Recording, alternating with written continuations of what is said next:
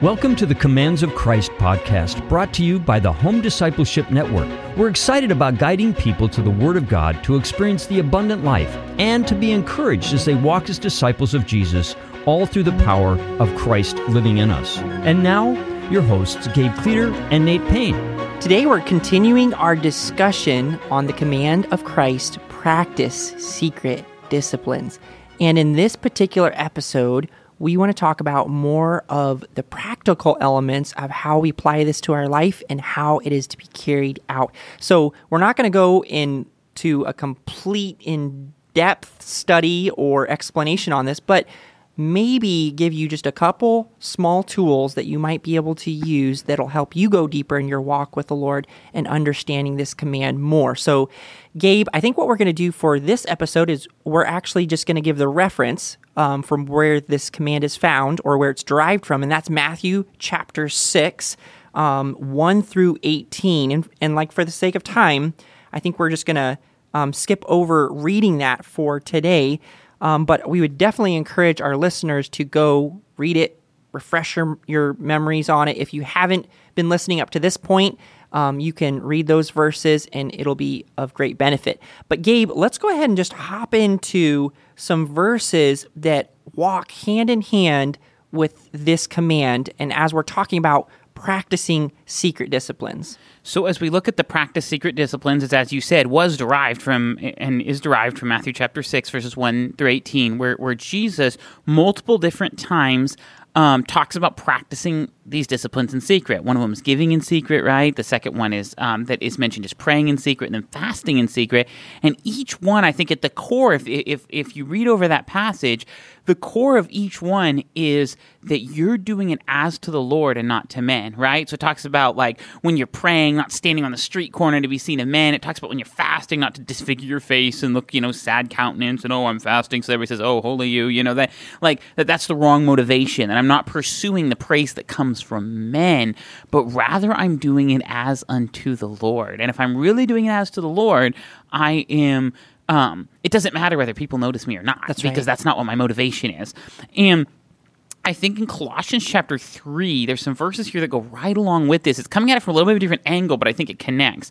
In Colossians chapter 3, verses 23 and 24, it says this, "And whatsoever ye do, do it heartily as to the Lord and not unto men, knowing that of the Lord you shall receive the reward of the inheritance, for you serve the Lord Christ." And I feel like that just crystallizes so much of what we're wanting to share here. Whatever you do, we're supposed to always, we're supposed to do everything. This isn't just practicing secret disciplines. We're actually supposed to do everything we do as to the Lord. But even specifically when it comes to giving, when it comes to praying, when it comes to fasting, that we would do it as to the Lord and not as to men. And it's interesting how it says in the next verse that the Lord, right, will be the one that gives the reward because we serve Jesus, right? We're looking to Him, and how, it talks about multiple different times in the Matthew 6 passage that the Lord is your Father which seeth in secret shall reward you openly, right? So when we do it as to the Lord has a reward in that. And we could talk more about what that reward looks like, but just to see that God's heart is that we would do everything as unto Him. And if we're doing it as to Him, we're going to care primarily for His smile and not be doing it for the recognition of men or even just for ourselves. We're actually doing it as unto the Lord. That's right, Gabe. And I think along with this, let's talk about a little bit about a couple practical elements about giving, praying, and fasting. It really, to be frank about it, it's a little awkward a little bit talking about it just because for me, the Lord has been exposing my need to be involved in more of these disciplines. I know that there's been times where I've done each one of these, but as I've dug deeper into this command, studying it, preparing for the podcast, I've just realized, wow, this is just, it's not something, and I know we've talked about this before, but it's not just like a checklist thing. This is just part of getting to know the Lord, just drawing closer to the heart of the Lord. And that's really eye-opening. And I definitely see in my own personal life the need to go deeper in my walk with the Lord. And so it's a little awkward sharing from it because I don't have it all together. I don't have all these things all together, but I'm learning about it. But hopefully as we talk about giving, praying, and fasting, there might be some examples that we might be able to give our listeners that might encourage them, that they might be able to relate to understand this command a little bit better. The first aspect I want to talk about is giving. What is it about giving? Why are we to give in secret? One of the things that we can do in the area of giving, like you might ask, well, who are we to give to? It talks about giving alms, and we talked about the word alms meaning basically merciful kindness and giving to the needs of the poor. Well, that is exactly who we can give to. It's to widows, it's to orphans, and basically it's to people who can't pay us back. And again, the heart behind it is doing it before our Father. And I think one of the beautiful things about giving, and specifically giving in secret, is it reminds us where everything we have comes from. It comes from the Lord. It's not ours to begin with. And so it's almost like having this privilege to give in secret is like a reminder to myself, oh wait, I don't own anything. I am a steward of what God has given me. And I want to, a couple other practical things that might help us in the area of giving would be even tithing. The Old Testament talks about tithing 10%, but the idea there is that giving of a certain percentage of whatever the Lord gives to you, giving it back to Him. And whether it's giving it into a local body of believers or whether it's giving it into wherever the Lord directs you to give it, being consistent with tithing on the income that God has given you is one simple way that we can practice the area of giving. I think of also taking care of the needs of your family first, just making sure that those things are met, and making sure you're being faithful there with your finances. And then also giving to a ministry that might be meeting the needs of others. You might say, well, our listeners might be saying, I don't really know of anyone particularly in need. And I've had that at many times. Like, I don't know of anybody. But yet there's other ministries that the Lord has laid on my heart. No, I want you to give to that ministry. And these aren't cookie cutter type situations. These are just illustrations. You don't have to be putting, giving in these specific areas, but the scripture does talk about giving to the widows, the orphans, those that can't pay you back. And again, a reminder, part of that giving process is just reminding ourselves all that we have comes from the Lord. I will never forget this one kind of thing that happened to me, and that is, I remember there was one time that I was younger, and back at that time I wasn't really making any money, so the money that I did have was very precious. And I remember the Lord prompting me, Nate, give to this one widow. And it was a certain amount that was on my mind, but I was like, God, I don't have much, and what I do have, it's very little, and I said, Lord, if this is really you, because sometimes you just wonder, well, is it of the Lord or not? I said, if this is really you, would you just show me? And no sooner had I said that, I was actually at home in my dad's office. No sooner had I said that, my littlest brother walked in the room. He probably was around 9 years old. And he said, Nate, he's like, close your eyes and put out your hands. And it's a little humbling to do that because you never know what's going to go in your hand, especially from a child. But I just kind of to humble myself and I said, okay, here. And so I held out my hand and he put something in it and then he said, open your eyes. And I opened my eyes and it was, I think, like a quarter and maybe a nickel and dime, maybe some pennies. And he said, that's for you. And I was like, oh, thank you, Johnny. That's really nice. And he turns around and walks out of the room and then it dawned on me. That was the example that I needed that God was basically saying, and to me, to give. And do you know what the cool thing about that story was? For my little brother, that was more than likely all he had. I was only giving, the Lord was only prompting me to give some of what I had, but he gave all he had. And I just think that's a beautiful story about giving. Yes, reminds me a little bit of the widow giving her 2 mites, Yes, and just like yes. she gave what she had, and just the impact that had. I think even then also, as you've talked about giving in secret and not doing it to be seen of men, there's also this the aspect of praying in secret, and just the importance of, it says, but thou, when thou prayest, enter into thy closet, and when thou shut thy door, pray to thy Father which is in secret. And I think of just the significance of taking time to closet ourselves away, if you will. Where sometimes it does mean closing the door on the things of the world. Yes. Sometimes we feel like we wake up in the morning and it's like, some of you maybe can relate to this, I know I can. It feels like a herd of wild animals comes rushing at you with all the things of the day. Yes. And the initial battle sometimes is pushing those things back and saying, no, first time with God, first time in prayer. Someone said something one time, or I read a quote that really impacted me. I think it was D.L. Moody who said something to the effect of, see the face of God before you see the face of man. And just the importance in practicing secret disciplines of actually, it's like the place where the day needs to start is in the closet, right? Maybe not literally physically in the closet, but starting out, closeting ourselves with the Lord, so that then we can go out of the closet and face the day with just our heart in tune and in line with the Lord's heart, so he can minister his life through us in the things he calls us to in the day. So it's like the best preparation for outside the closet is in the closet with the Lord, spending time in prayer and just setting aside distractions to pursue him. Maybe first thing in the morning, we see Jesus did this. He'd get up a great while before day to pray, and just the importance of that, or praying before we go to sleep at night, and just like, and then also just being quick to commit things throughout the day to the Lord in prayer. And I think if our heart is towards if our heart is towards the Lord and towards prayer, then we'll find a time and a place to do it. Sometimes we'll be like, well, I just have my house is too busy, or there's no, how could I ever do this? But it's like, if our heart is towards it, we'll find a time, we'll find a place. And I think of even the example, and I heard the story that Susanna Wesley, as best I remember it, she was obviously the mom to John and Charles Wesley, who just impacted the world so tremendously through their hymns and through their preaching.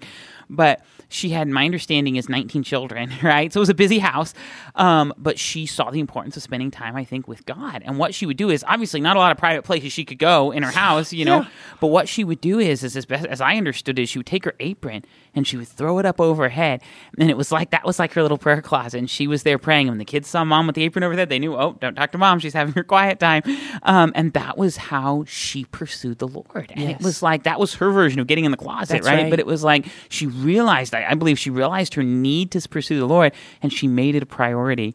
I think of Oswald Chambers, the one who wrote the famous, probably maybe one of the most well-known, if you will, devotionals of all time that have impacted so many people, and that's the devotional book, My Utmost for His Highest.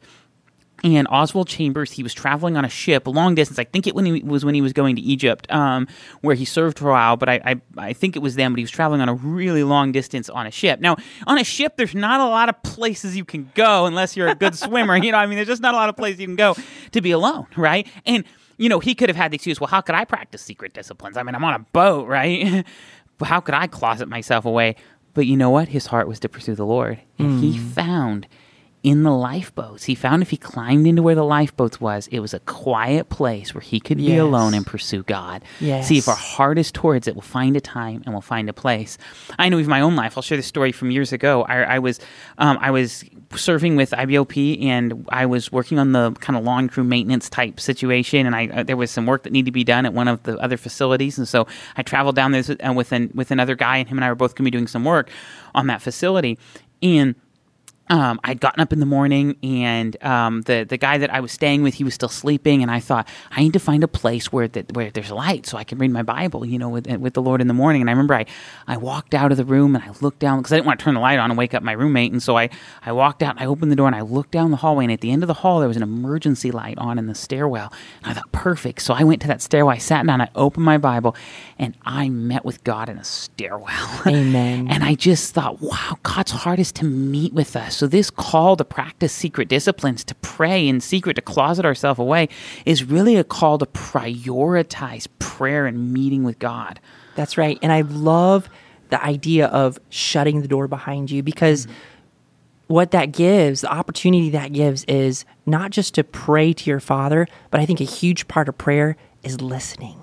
And like you said, shutting out those distractions and just being still and listening before the Lord, so that giving him, if you will, an opportunity to speak to us. So how special. Well, we talked about giving, we talked about praying. Let's kind of conclude this episode a little bit by talking about fasting. So this is also another subject here that is just kind of like, it's hard to talk about, because fasting is, for me, at least in my personal experience, is very uncomfortable. I think it's kind of the point of some of it.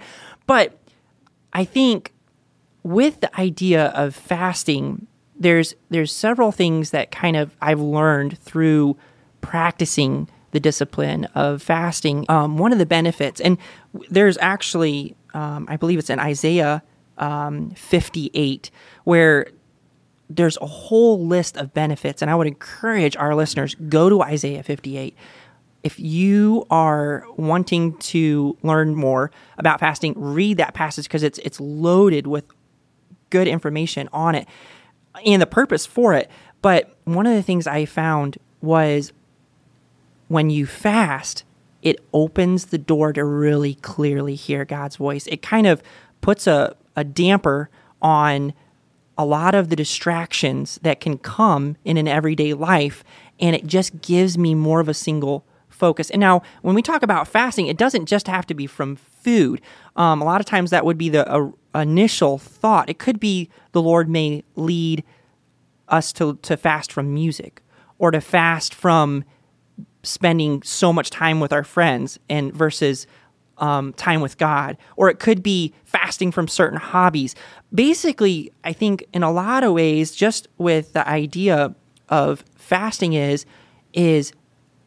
I am going to be setting aside, whether it's food, whether it's friends, whether it's music, whether it's TV, whether it's the internet, YouTube, whatever it is, I'm going to be setting aside this for a time. It doesn't necessarily have to be something bad, but I'm going to be setting aside this for a time so that I can just seek the face of God. And let me tell you, God will reward that type of a heart.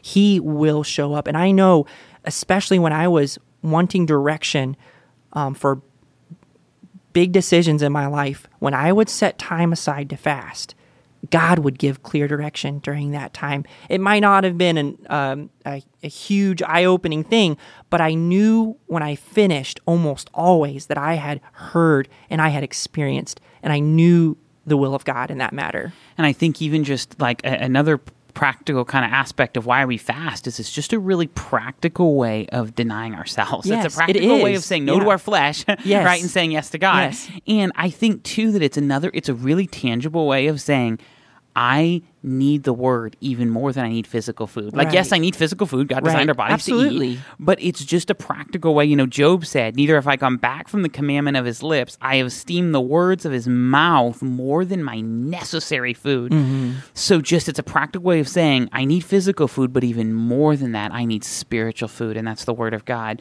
Jesus said, after a long fast, and man shall not live by bread alone, but by every word which proceeds out of the mouth of God. And it's just the acknowledging that just like my physical man needs physical food, even more so my spiritual man needs spiritual food.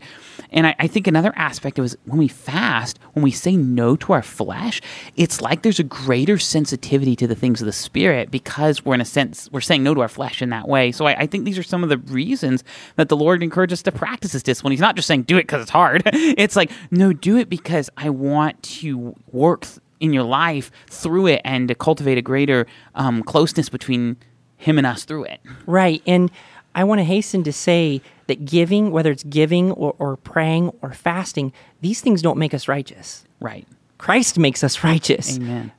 But the heart is that we would get to know God more through each one of these things. And certainly in the area of fasting, you know, there are some health concerns as far as, you know, if you do have health issues, you obviously want to consult your physician. So we would want to be careful in that area and wise about doing that. But if you can fast, whether it's, I'm specifically talking about food when I'm referring to that, but if you can fast from food or whatever it is the Lord's laying on your heart to do, if you can do that, doing it and just seeing the Lord meet you there. So whether it's giving, praying, or fasting, it's not an issue of righteousness. It's an issue of getting to know the Lord more.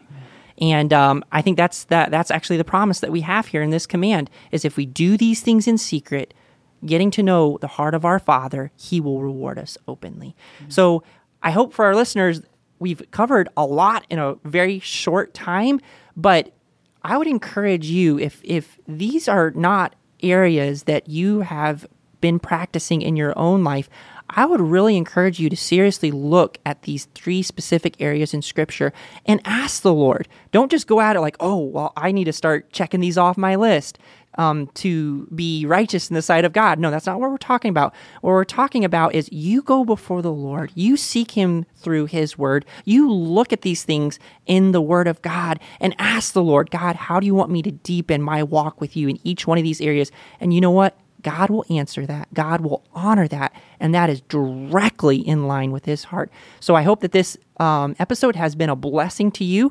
Our next episode is going to conclude this 4-part series. So we look forward to you joining us on our next episode. God bless you. Thank you for joining us on this journey through the commands of Christ, brought to you by the Home Discipleship Network. If you would like to go deeper in this month's focus, head over to homediscipleshipnetwork.org, where you can download a free study guide to accompany each command. And if today is your first time with us, please subscribe on your favorite podcast platform, so you will be able to join us each week as we explore the commands of Christ together. That's it for today, and we'll be back with more next week.